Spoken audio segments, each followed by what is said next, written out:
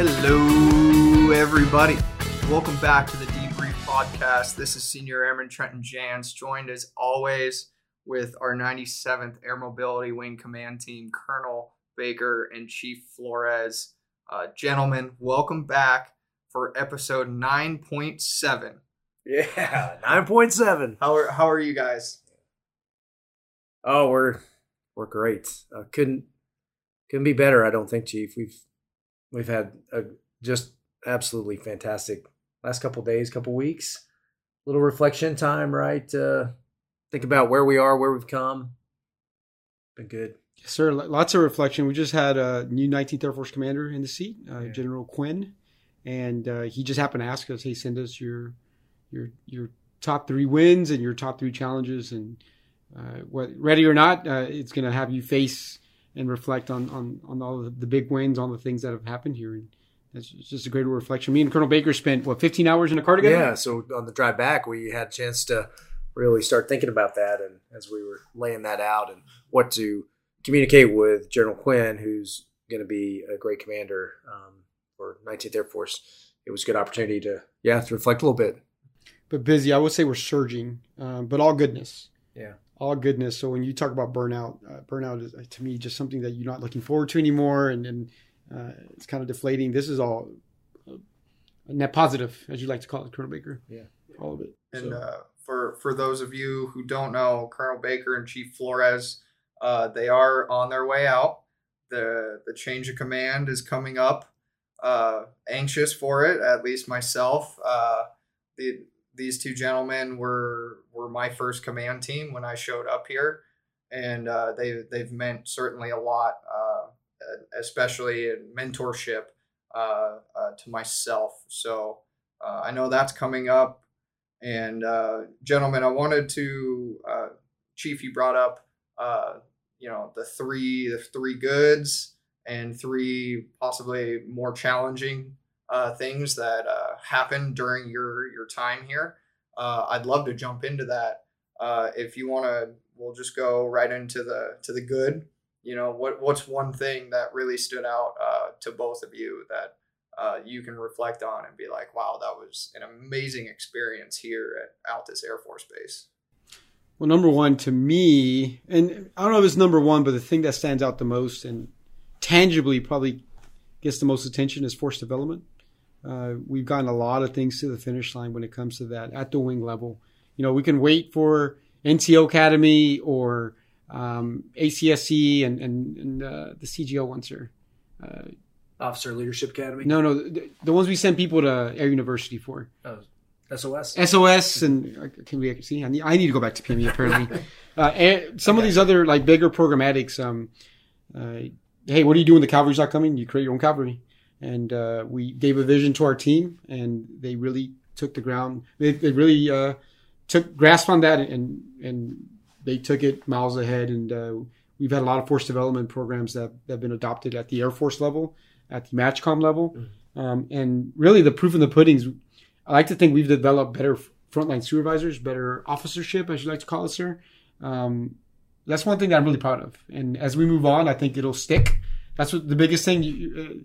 The mark of a good team is when you move on to do the programs still stay. And I think these programs are going to stay, not just here, but across the Air Force with some of them. So I would say as one of the top 3 for me, sir. Yeah. I agree with that. And what immediately comes to mind is the culture. When you look at what ultimately leads to our prevailing metric, which is mission accomplishment. But the question is, how do you get there?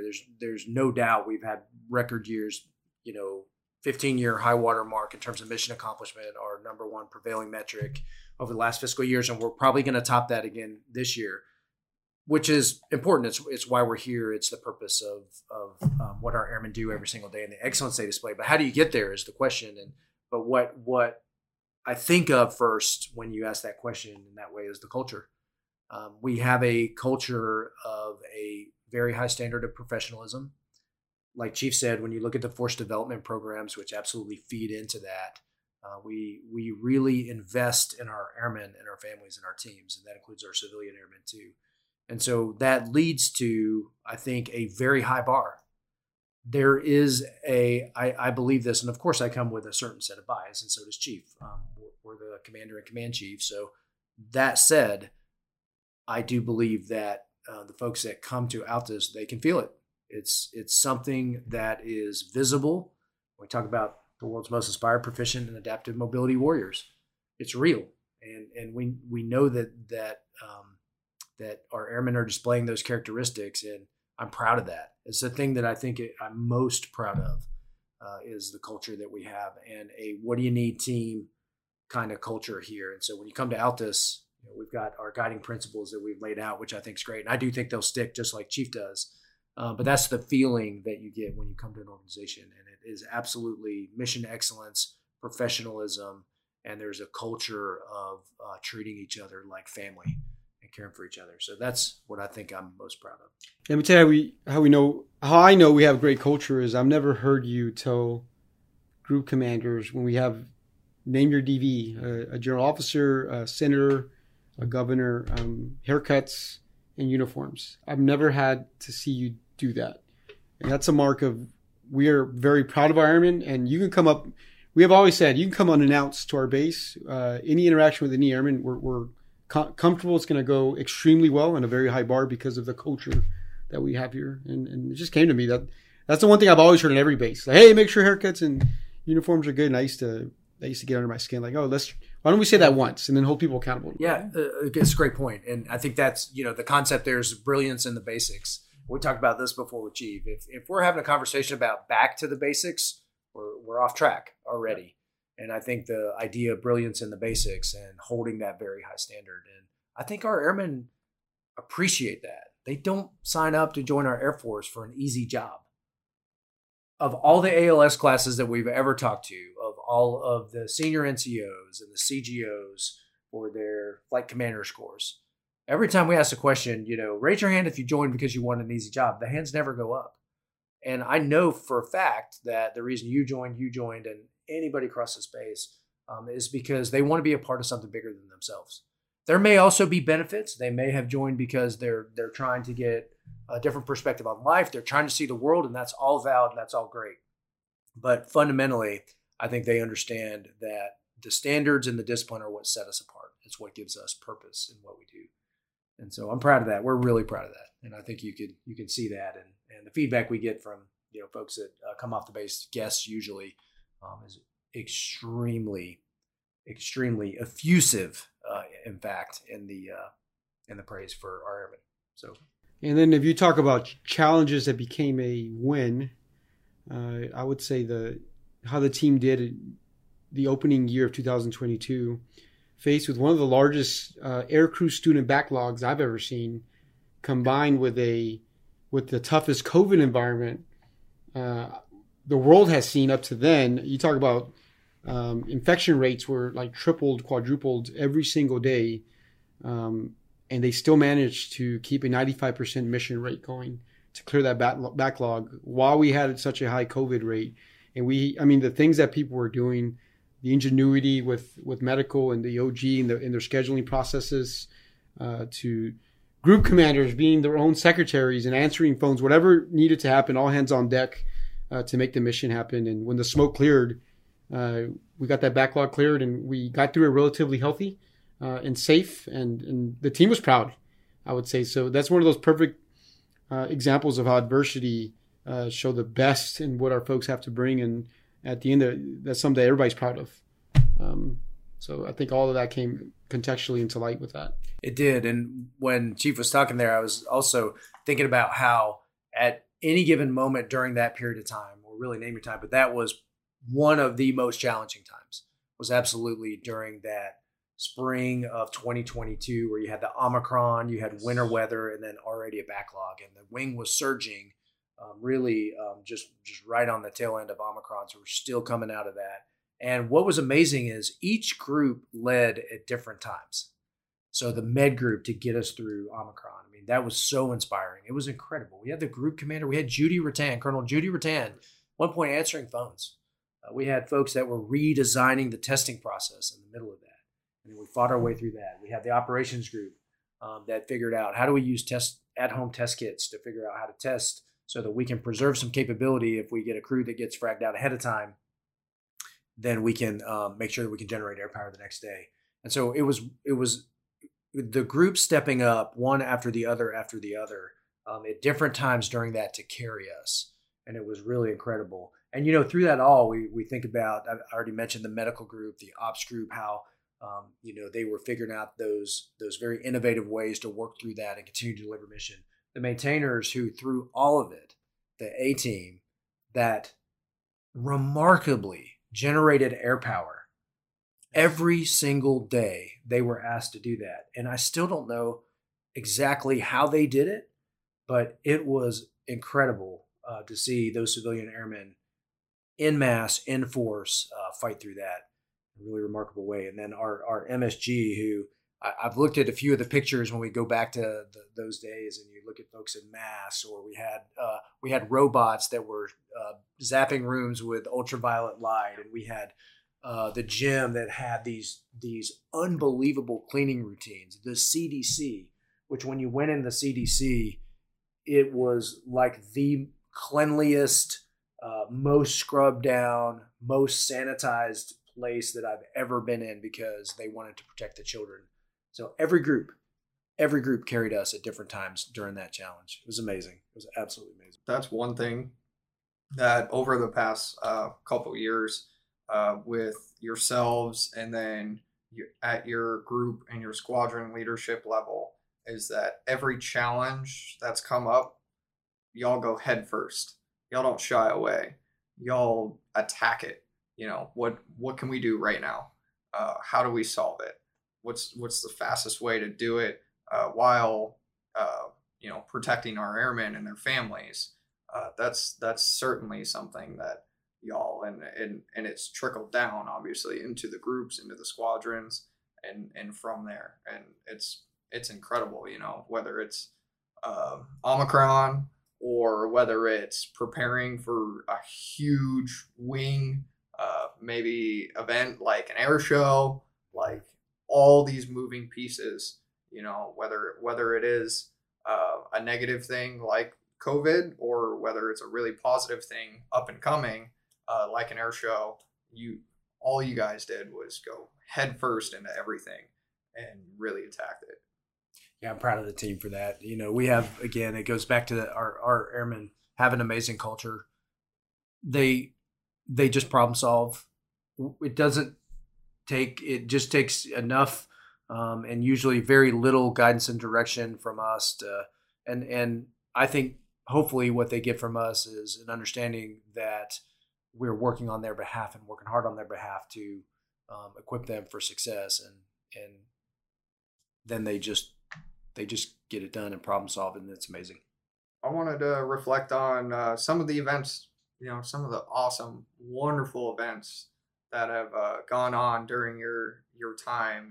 What are some of the events that really stick out to the two of you? We talked about this in the car. And there's so many. There's so many that it is hard to extract,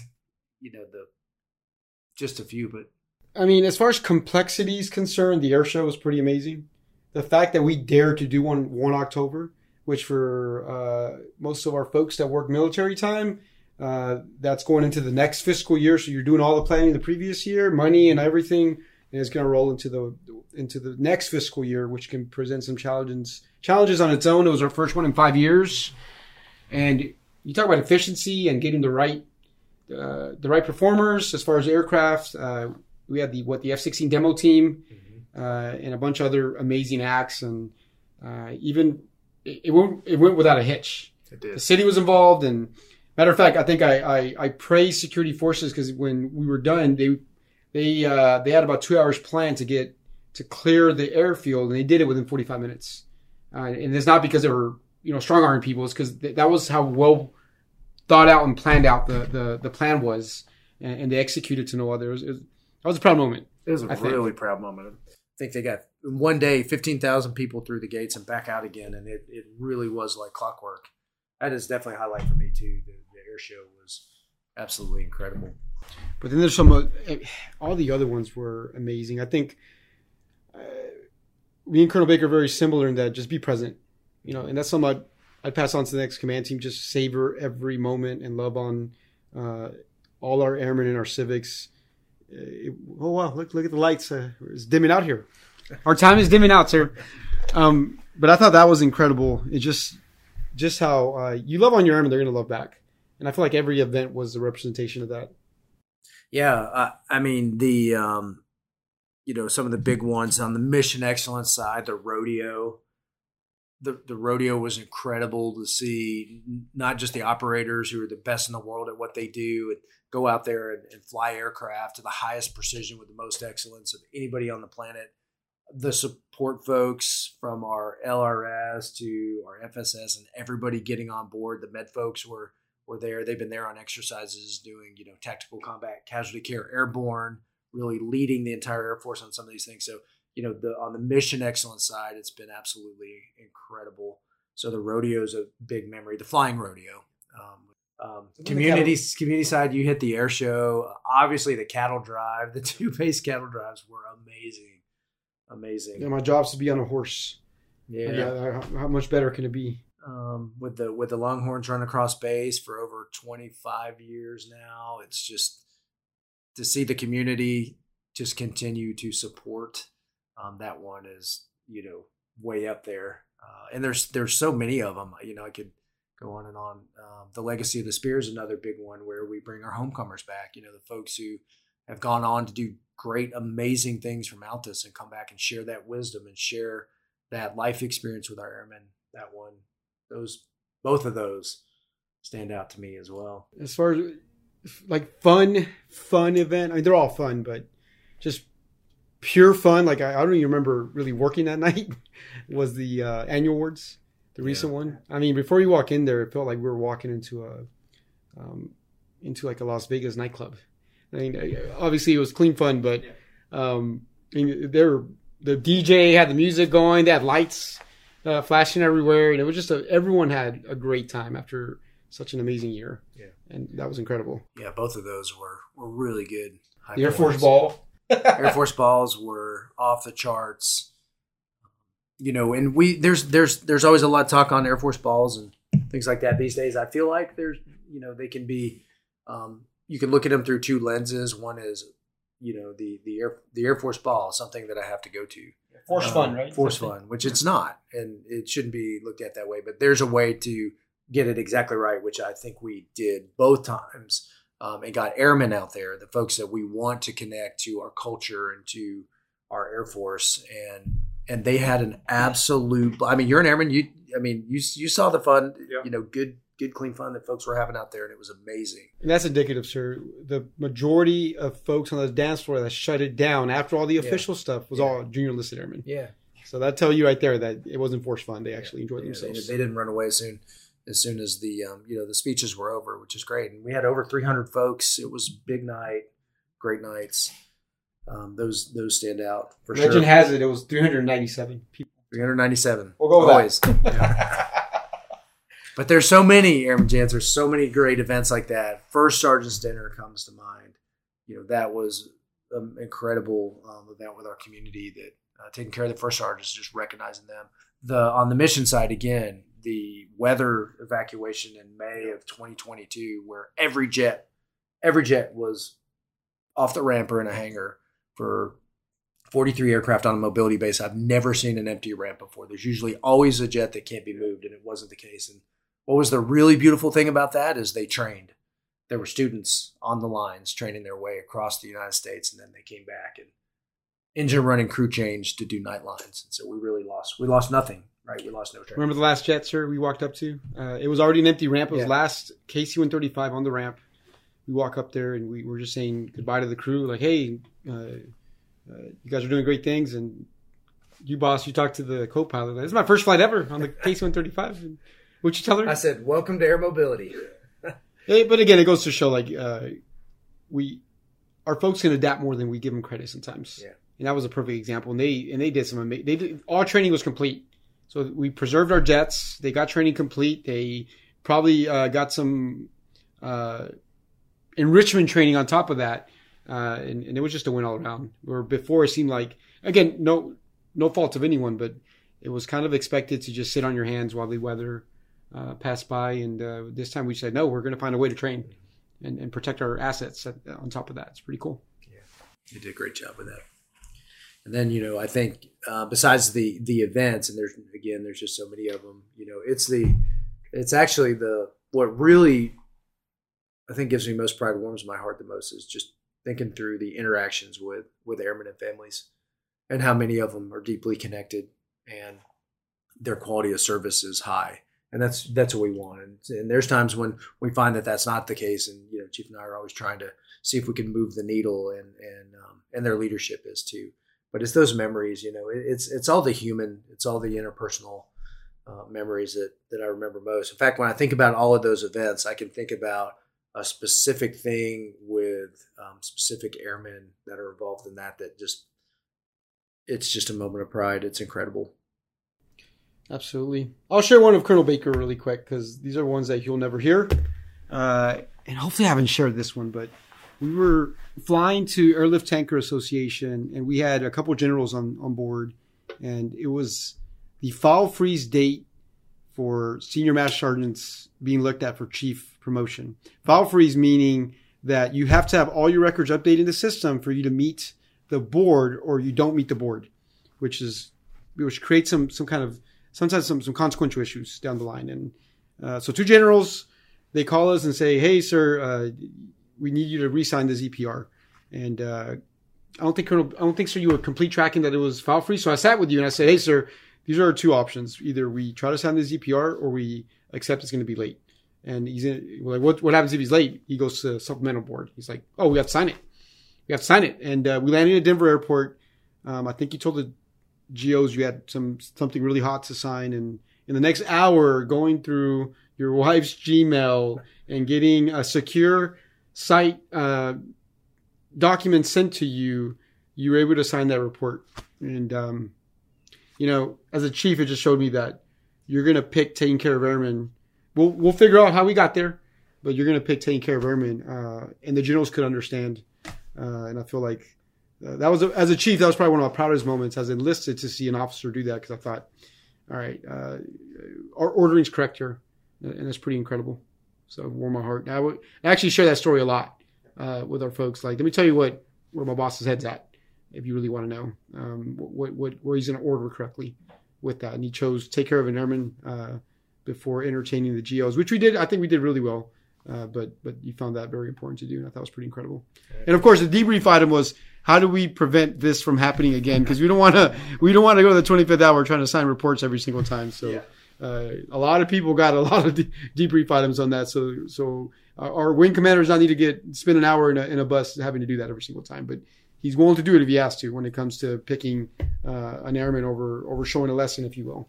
Yeah. No, I appreciate that, Chief. It really, that was fundamentally the right thing to do. And that goes back to, we talk about, administrative work is taking care of airmen, and it's important. And I try to use that broader analogy for our command teams, that are out there when they feel like they're really under the gun in terms of administrative work. And so, it's important because it is taking care of airmen.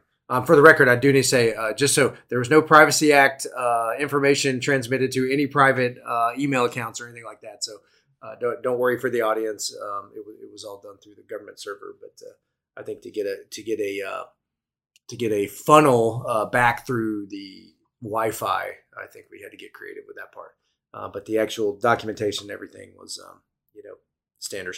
But I remember that, Chief. And I appreciate that. Yes, yeah, so what they did was they sent you the link to the secure site. Right. There was no other way to connect, so they sent it to you there, which then connected you to a secure site. Yeah. So that's how we got there. In case our com folks are like, whoa, we need to look into this. What's going on? Yeah, that's all good. No, that's I've got so many on Chief. I have so many great memories of him, working on behalf of airmen. One of the things I love that he does is mentors the officer corps. He does time individually with squadron commanders once a quarter and half. He makes rounds with squadron commanders. He also makes rounds, with the CGOs and some of the FGOs that, through different contacts or different engagements that you have. And so I think we talk about the importance of senior NCOs and the mentorship that they have, but particularly with a command chief. That carries a lot of weight and it carries a lot of experience behind it. So, his investment in the commanders is really fundamental to the future of our Air Force.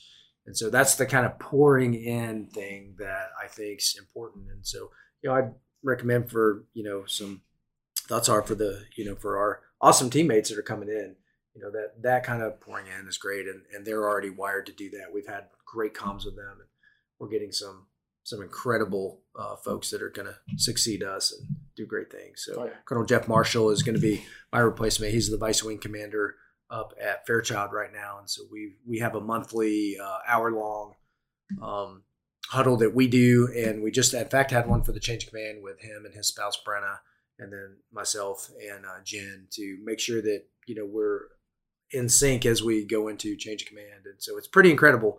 So they're great folks, great American, and just gonna pick up and do great things. So that is comforting, right, Chief? When you know the team that's coming in behind you will take care of it. And our priority right now is, of course, continue to take care of the team, but make sure we hand them a good aircraft, hand them a stable jet, and then let them do the great things they're going to do. So we're excited about that. Absolutely. They're coming together just like we did. Yeah. Chief Brundage is coming. Yes, Chief Brundage, Justin Brundage, coming in from Creech Air Force Base. He's the Group SEO. He's a career boom operator on the KC-10 that recently did a senior qualification kind of thing on the RPA. So he's on remote pilot aircraft drones. So I love what he said at his interview. They asked him, like, "Hey, Chief, Altus, is this where you want to come?" He's like, "I want to go where the airmen need me." And I thought, whoa, that's the kind of chief you want to come to a place like this. Which that's another win. We can talk about remote isolating, all the things we moved the needle on there. Yeah. But yeah, just a lot of great wins. I mean, we can go on and debrief these things, but I'm interested to see what other questions you have. Yeah. Funny you mentioned the debrief. I wanted to cover some of the highlights that we've had on the podcast, some of the members, and right off the bat, we had at the time Airman Shoemaker, and who's gone on, and I don't know if he's become he's graduated. He is an LT in the United States Air Force. Shoemaker now, and he was our very first guest, and imagine just in that short amount of time, I think it's been maybe a year, and maybe a year and some change. Like just in that amount of time, our first guest on the show has already gone on to be a lieutenant. Incredible. Yeah, when you put it in that context, that is absolutely amazing. No surprises there. I got feedback that he did fantastic at officer training school. Nobody's surprised about that. And he's a lieutenant in the United States Air Force. That did happen fast. Those are the things, those are the things that really matter to me. It's seeing people grow and watching a team grow and airmen grow. Yeah, I still remember him sitting down with me and giving me his intent of applying for OTS, Officer Trainer School, and how now he realizes his initial dream, because he still has a lot of runway ahead of him. He's going to Vance Air Force Base for undergraduate pilot training, and I'm excited to follow his career. Really, I'm excited to follow everyone's career too, including you, Airman Jance. Look at you. You were A1C Jance. Correct. When we first met you, and we had the privilege and we had the honor and privilege to go to your pro ceremony. You got to meet Mom. That's one of those powerful moments. That's a very powerful moment that happened for our guests who may not remember previously when we highlighted it. But when I had my ceremony, my mother, me not knowing, flew all the way from South Carolina. I think it was 2 weeks after I moved. I helped my parents move from Minnesota to South Carolina. 2 weeks later, my mother flew out here and surprised me. And it was all, I'll blame it on my superintendent too, Sergeant Allen, who went behind my back to plan it with my mother too. Good job, Sergeant Allen. Oh my gosh. And that was just an incredible moment. Because I was in complete awe and surprise, and my face on stage was just like, what are you doing here, Mom? You actually hit it pretty well. Like you did not look like you didn't look dumbfounded or perplexed. You carried it pretty well. And look at you now. I mean, senior Airman, you're going to ALS. Yeah.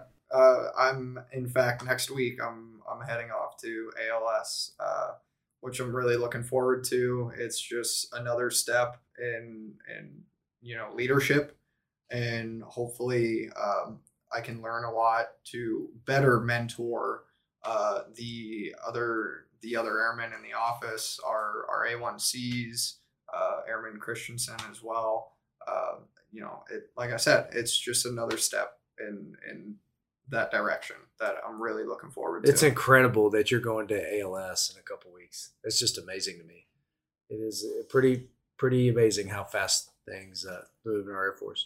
It's amazing, but not surprising. No, you can tell right away. Like, oh yeah, thing with these positions and years of being in leadership, you can quickly pick up what type of airman you're talking to. You get it wrong, and you don't try to hold biases against folks, but you can tell when everything's right on that. And I can tell you, Airman Jantz, you carried yourself with quite distinction, and you fulfilled my initial thought of you, and you continue to carry it on. I'm proud of you. I'm glad. ALS, Airman Leadership School, that's our entry level school to get the privilege and honor to go lead airmen, like literally lead airmen, to potentially prepare them to go to combat.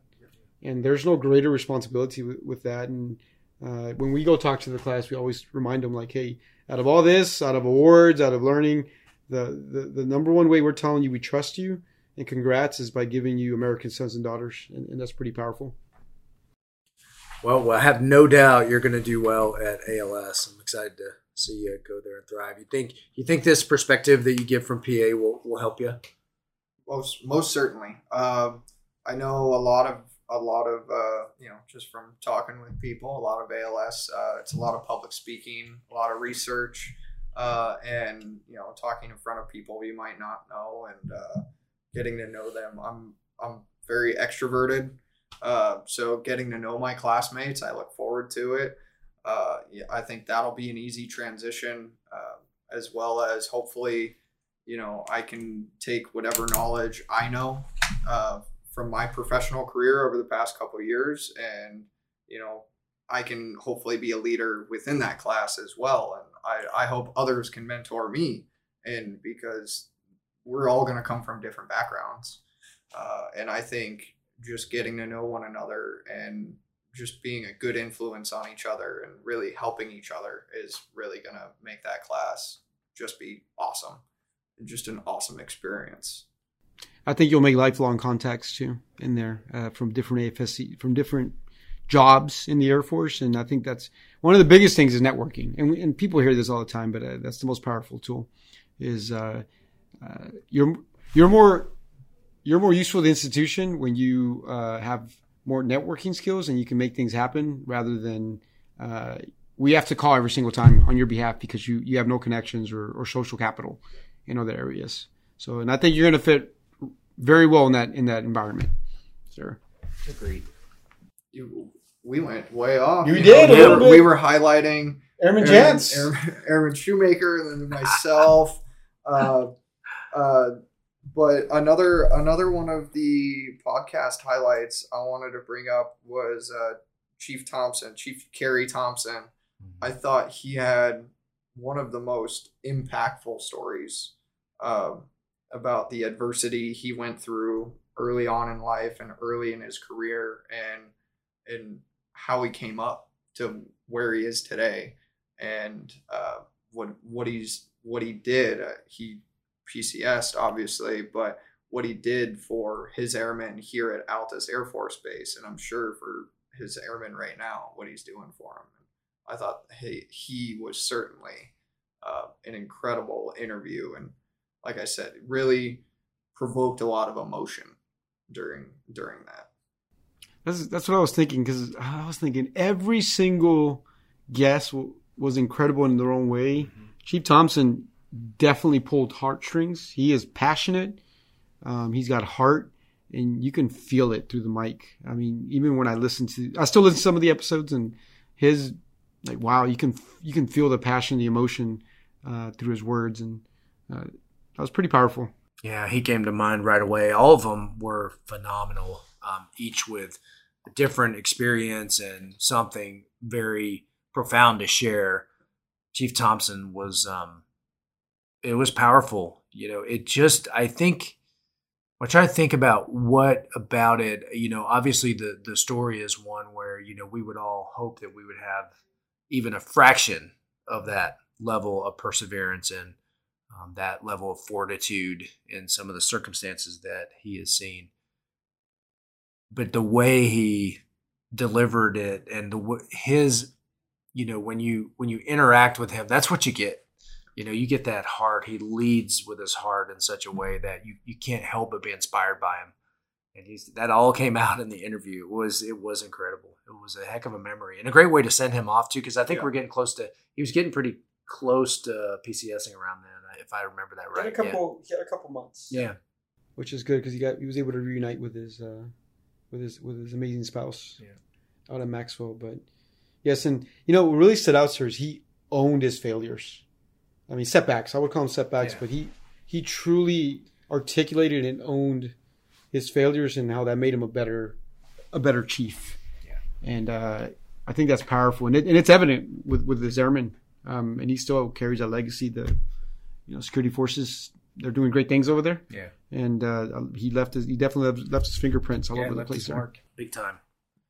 And speaking of PCSing, another guest I wanted to highlight as well was Lieutenant Colonel Boyd.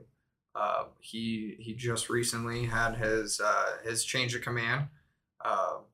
For those of you who don't know, he was our 56th Air Refueling Squadron commander, and I think one of the biggest things he brought up was leadership and how he broke down leadership as a science.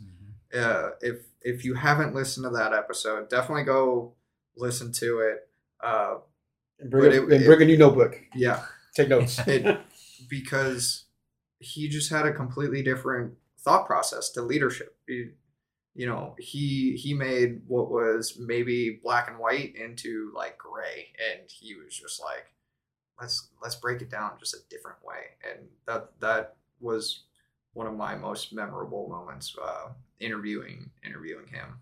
Yeah, and folks who know Teddy Boyd will know that's quintessential Teddy Boyd, and he's graduated off to school right now, and he's going to go on to do great things for sure. And that was a good episode to you think Chief Thompson and that leading with the heart forward, and you look at Colonel Boyd, which there's certainly heart there for Teddy, but there's also a lot of cognitive breakdown of that, and some looking at it a little bit different way. And so we got a heck of a diverse group of folks that came through.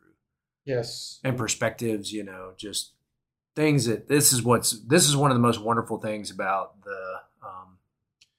the business of service, which is you're always growing and learning.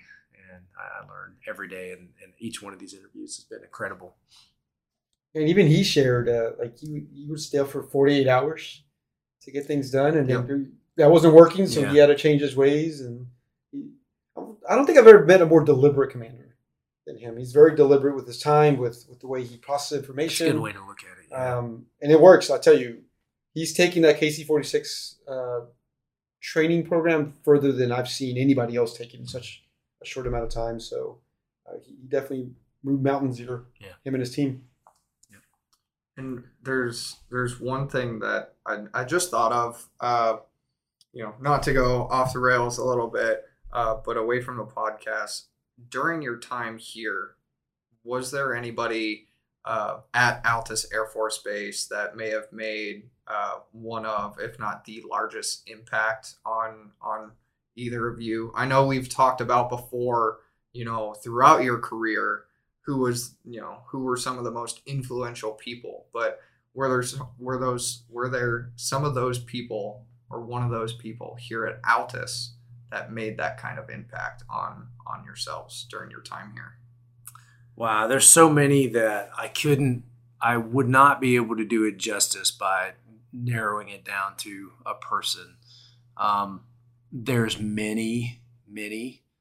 Some, of course, some higher than others. So I wouldn't want to diminish the larger group and so many great folks out there by just narrowing it down to one or two. But there's a lot. So I'll say that there's a lot. And the interesting thing I think for me has been it's in all facets. There's community leaders out there who have had great impacts on my life. There's airmen that have had great impacts on my life. And I mean that in the sense of our new junior young airmen. And then all the way up. And then, of course, it culminates with our chief here. And then, and you look at all of those different components and then you have, the family that's just, keeping me grounded. So it's so many that I couldn't, but what I have tried to do over this last 30 days or so is go reach out and find those people and make sure that they know that I make a dedicated, distinct effort to go thank them. And that's groups of folks as well as individuals. So, and there's so many again, but I'm determined to make my way through at least as far down as I can before I go. What about you, Chief? Same. I'll leave names out of it, but just the power moments. I had one situation. I flew with a crew. I was going to fly with a crew. We were flying a KC-135 air refueling mission. So we need a receiver aircraft. And when we went out to the plane, we were doing our pre-flight, and the receiver fell out. They broke. They weren't going to be able to refuel. And immediately, the aircraft commander / instructor pilot with students on board started flexing. He called wing scheduling and started finding other receivers. Basically Beg Bar was still out there to get the training done. So he's paid to be an instructor, but also to make the mission happen. And did that. Worked for 30 minutes, briefed the plan. We were okay with it. We found some receivers needed training, and we refollowed our flight plan. We rechecked weather, rebriefed the crew, checked with maintenance. Hey, are you guys okay with us landing an hour later? And off we went. Accomplished the mission. On the way back, some B1s needed some training. We asked for opportunity AR, air refueling, and the impact of that was they didn't have to go go on temporary duty for a week and deploy. So they were able to stay with their families and get that stuff done. We were able to do that, and then come back and land. And the message that's sent, wow, we make very hard things look very easy. When I told the aircraft commander exactly what I just told you, he's like, "That's kind of what we're supposed to do." I did. It is, but just when you put it in perspective, our airmen do that every single day. What I also told aircraft commanders, you don't realize, but by your actions, you pay so much respect to all the support and maintenance people that make this happen. Because the easy thing that you could have done was cancel the mission, and no one would have batted an eye. Everybody would have said, "Oh, you tried and it didn't work out." No, you jumped through every safe measure to make it happen. And what ultimate respect is that to all our support folks? When you say, "Hey, everything y'all did to get us to this point, we're going to honor that. We're going to honor that by continue to press and make things happen." I thought that's the ultimate way to say thank you to all the people that make that part happen. So that's one example, but you see that every day. I've had airmen that we've had some a tough week, maybe not tough. It's just been a long week, and just by having an exchange with them, it just fills your cup, and you're ready to go another 10 hours if you need to.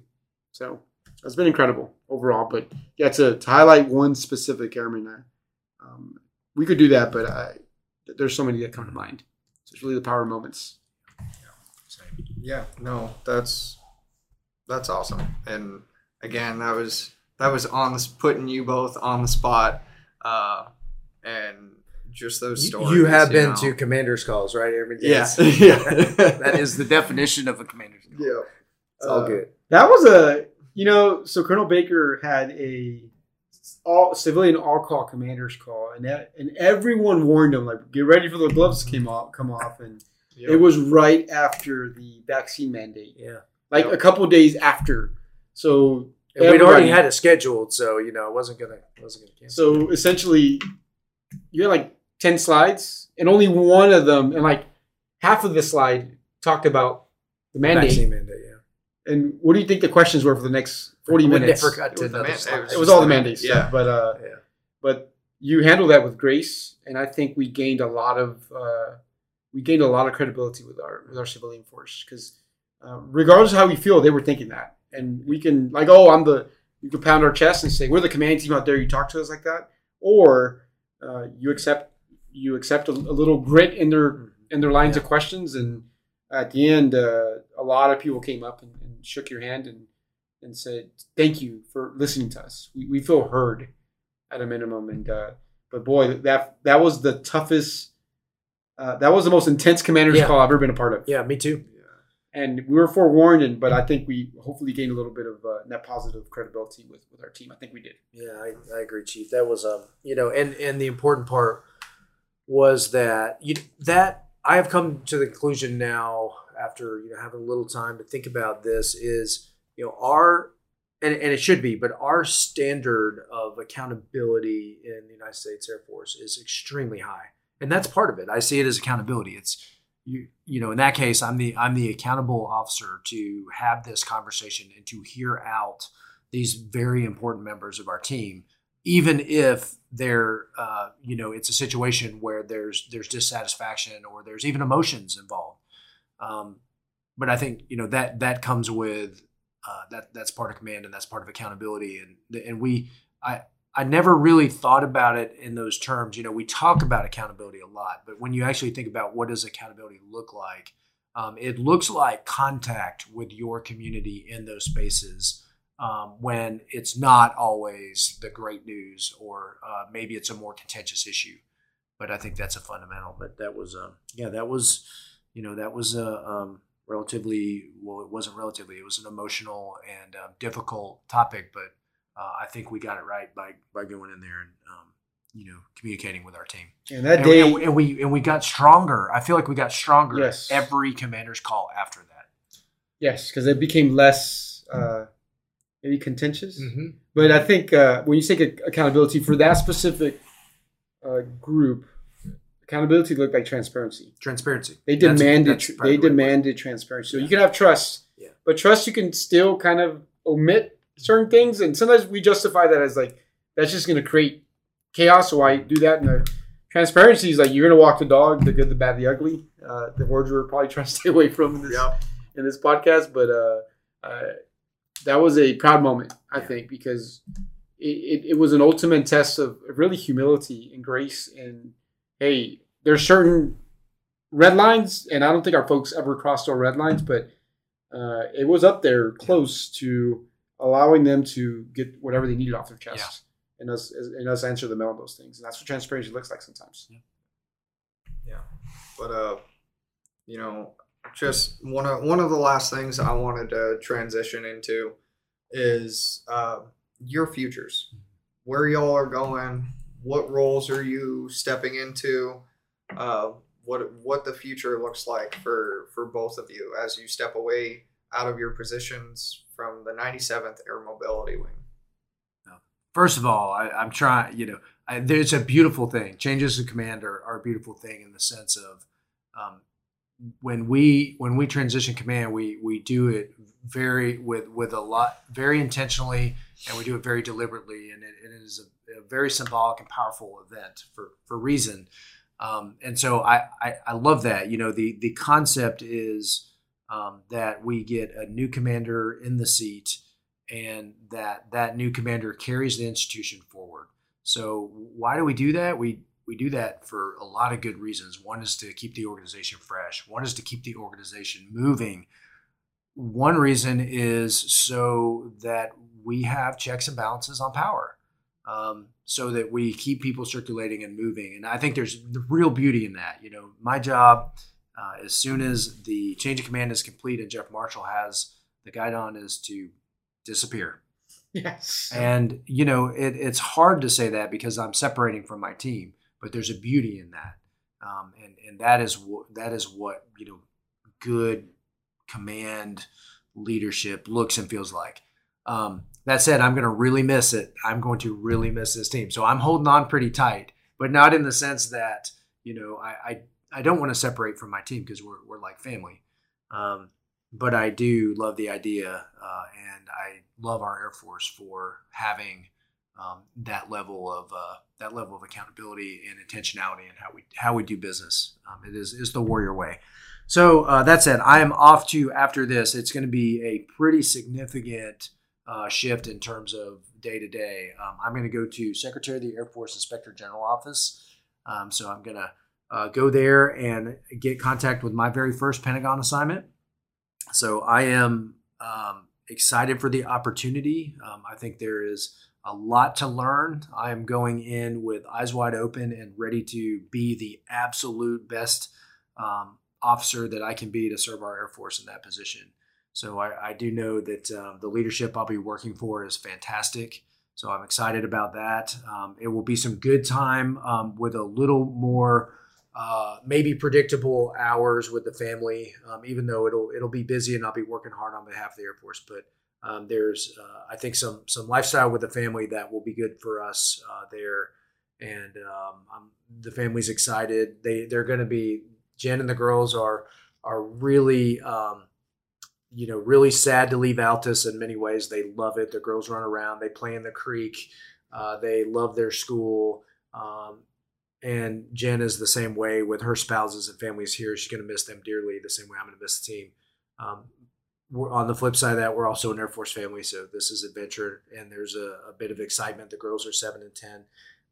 And we know it's see you later. It's not we're gone forever from Altus, and we'll be back when we can. So the Bakers are, feeling really humbled, appreciative of all the opportunities we've had, whether it's here at Altus and whatever future opportunities that the Air Force thinks that we can make a difference.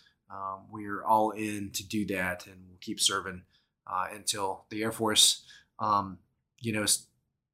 thinks that we can't make that difference anymore, and then it'll be that'll be great too whenever that time comes. But it's not right now, and we're excited about where we're going to be going in the future.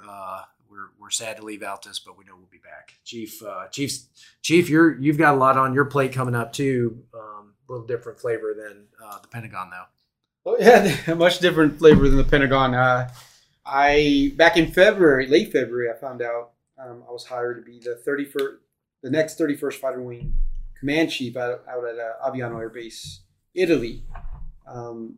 And that day when I found out, I was excited for about 10 minutes before I had to go and do some mentoring with the senior NCOs.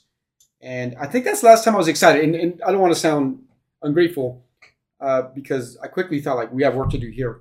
We still have work to do. And people, I think like 3 weeks ago, someone asked me, hey, Chief, you excited about going to Aviano? I said, you're the first to ask me that. I think like very like this directly. And that's not the feeling I'm feeling right now. I feel sad. Like, I'm feeling more sad about leaving here. And I'm sure after 14 July, when I hand the guide on and Colonel Baker does the official change of command, and our job is to get the heck out of here and let the next command team give them full, their due. I think that's when I'll get excited. But until then, the overriding feeling is we're going for broke. Mm-hmm. Some that me and Colonel Baker share with. It's written all over my note takers. I think we fulfilled that, sir. Yeah. Or we will by the time it gets to 14 July. But the overriding feeling is more just an appreciation and admiration for the team here. And I'm sure that real feeling of excitement is going to get there. But as far as this job really prepared me. I mean, command chief jobs, especially host wing, is very similar in that they don't have a lot of disparate units all over the place. They have a few, but it's one boss, one base. Not a lot of tenants there. Actually, no tenants, I don't think. And really, it's going to be twice the population. 4 times you're looking at just military populations. So the scope is going to be a lot larger, but you're going to have that much of a bigger team to help you still make good, sound decisions. But did Altus prepare me for that? Absolutely. Prepared me very well. And I'm sure being in a foreign country, that presents other challenges. But this has been I would say, the assignment of a lifetime so far. And it's probably going to carry on. A lot of viewers don't know this, or listeners, all 97 of them. But the Triangle Y is our legacy patch that carried from World War II, and I feel so strongly about it. I actually got tattooed on my forearm. I'm branded, and people go, "Oh, Air Force tattoos." People make fun of that. It's like, hey, this is the institution that you're willing to give your life with others, and what more powerful thing to get body art than that? And I got it back then because I thought, even if I got fired now, which I got it about 7-8 months ago, I'd be okay with it being branded on my body. So the now the goal is, can I get Colonel Baker to get a little triangle Y on Oh my gosh. Sounds like a challenge. Yeah, right. I would say that's the one. That's the one challenge that we have left here. Is can I talk Colonel Baker into being a lifetime bandit member? Y tattoo. maybe a teardrop. Yeah. Oh yeah, but this just brings us full circle, doesn't it, Chief? It does. Brings us full circle. It's been the privilege of a lifetime. This has been the most fulfilling experience I could have ever dreamed of, and then some. And it's just all the memories of the people that I'm gonna take with me, and the team and the culture. It's just been incredible, huh? Go Absolutely. for broke. That is and we are the calendar is full until the change of command on the 14th, and we're gonna ring it out all the way through. So excited about that. But man, has this been one heck of a ride. Go for broke, right? Absolutely, sir. We just fist bump for everybody out there. Yeah, you do that too for the viewers. Yeah, but the last thing I wanted to ask you both before we wrap up. It's getting there. We've been recording for a while, but the last thing I wanted to ask to our new command team from you two, what would you tell them about the airmen they're coming to, about the base they're coming to? What advice do you have for them? In our conversations, I know they're tracking and they're already excited. And Colonel Marshall has told me a couple times, he can't wait to get here. And I remember that's how we were too. We couldn't wait. We're chomping at the bit. So, I think they know. So it's not advice. It's just more of, I'm happy for them. I'm excited for them. They hit the lottery. This is the lottery of Air Force bases, and they hit it. They hit whatever the big one is, the full alarm, spinning light on top, jackpot. They've hit it, and they've got the absolute best of the best of the best in the entire world. We talk about inspired, the passion for what our airmen are doing. It's there. It's visible. It's real. There's hunger and fire in their belly to go do the mobility mission. Unquestionably proficient, best in the world, and adaptive. They're ready to rock. They're ready to learn. They're ready to orient to the strategic environment and go out and execute. And they're coming to a place where we deliver air power for America every damn day, better than any other organization on the planet who does what we do. And so they're in for one heck of a ride. I can't wait. What do you think? I think, same not advice, but just what we learned. I think you can pull the thread just listening to all the vignettes we covered this past hour and this past 97 minutes is anything is possible here. You can literally, if you think it, you can get it to the finish line here because of our incredible airmen and their ingenuity, their imagination, our incredible civics downtown that will open. They will part seas for you.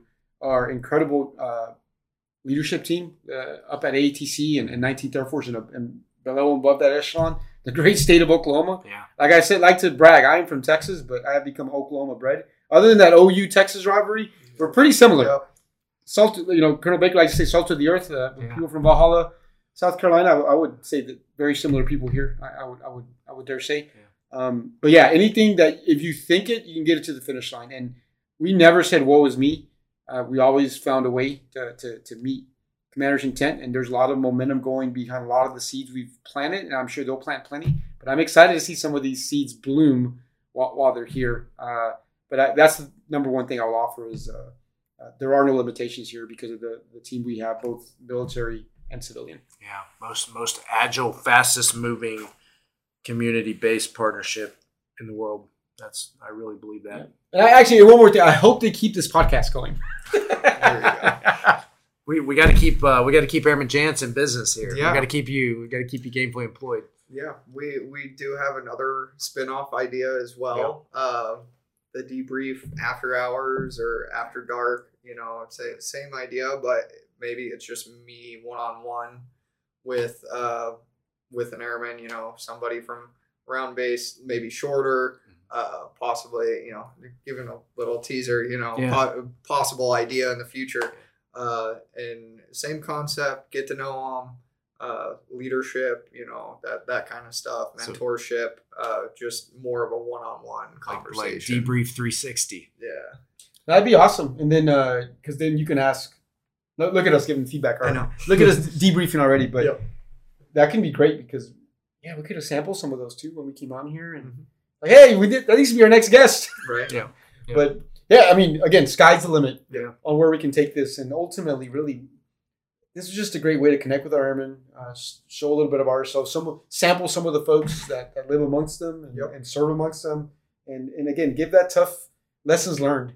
And even here, I think hopefully we offered a couple things, either directly or indirectly, of how things have gone in some debrief items. Absolutely. And we appreciate you, Airman Jans. Yeah. I know we've told you thanks, but I mean, really, on behalf of us, thanks for capturing this. Think about this. This is something that, our kids and many others across that have been part of this, whether they're interviewees or come across this at some point, my family will remember this. My little girls will listen to this one day. Think about that. That's really a precious thing that you put together here, and it all came from just your creativity. So, and that's what, of all the things we talk about, like our Air Force is in good hands. We have the right airmen who are going to do great things, and they're just people like you that make this Air Force special. So appreciate you taking the time to do this for us. It's absolutely been a blast. It's been a heck of a ride. Yeah, with you and your coffee mug. And your coffee mug with the moose on it. I had to get it in there. You thought you were going to debrief me after this. I didn't get it. But, sir, it's a two-way street. I can't thank both of you enough for the time, the time you two take out of your busy schedules to come over here, and especially with our interviewees and then myself. And it's been an absolute pleasure getting to know both of you more. And it's not just the audience, taken from this. It's myself live in real time. And it's just been, there's not much more I can say, it's just on another level of appreciation for both of you. Well, I think I think the boss has the same idea, but what we can do to fill those words is to personally coin you on this podcast, which I bet is the first ever in the history of podcasts. But double coin. I want to give you my command chief coin. I think it fits the boss's vision very well. Skilled, motivated, optimistic, and assertive. The 4 things I look for, specifically in future NCOs. And you've definitely checked every single one of those in spades. So I want to give you my coin. Thank you, sir. Yeah, no worries. And I'll put one of these in your hand, too. And maybe one day you'll have your own wing commander coin. Thank you, sir. Appreciate you. So for those listening, there was a salute out there. I've been to enough ceremonies that you don't miss that salute. All right, it sits in the back of your mind. So. It doesn't resonate with the crowd. There are certain things they expect. Okay. Yeah, but it saddens me deeply to wrap up this show, especially with these two for the last time. But episode 9.7, it's gonna stick. It's going to mean a lot. And this whole podcast, like you said, it's going to be out there forever, and people are going to look back and, it's going to mean, it's going to stay with us forever. And, my words are rambling on now, but as you can tell, this entire show means a lot to me. So I feel like I should say in there, since I mentioned that my children will listen to this one day. Hey, Sam and Alex. There you go. So I'll give them the shout out that we didn't get out there. So yeah, and that's a I debrief item, and I know to my wife Letitia, who I can tell you the culture for the spouses has optimized too along with Miss Jen, and her daughter Kendo has I mean, she's coming to her own here as a young lady, and my son Giovanni, he's living his best life out in Florida. But Altus community and the base really welcomed us with open arms, and it's been an incredible journey. Hear, hear. Yeah. Well, that is a wrap. It's a wrap. For 9.7. the Debrief podcast, 9.7. Thank you, Colonel Baker. Thank you. Thank you, Chief Flores. This is Airman Jans. We're logging off. Episode 9.7. Thank you.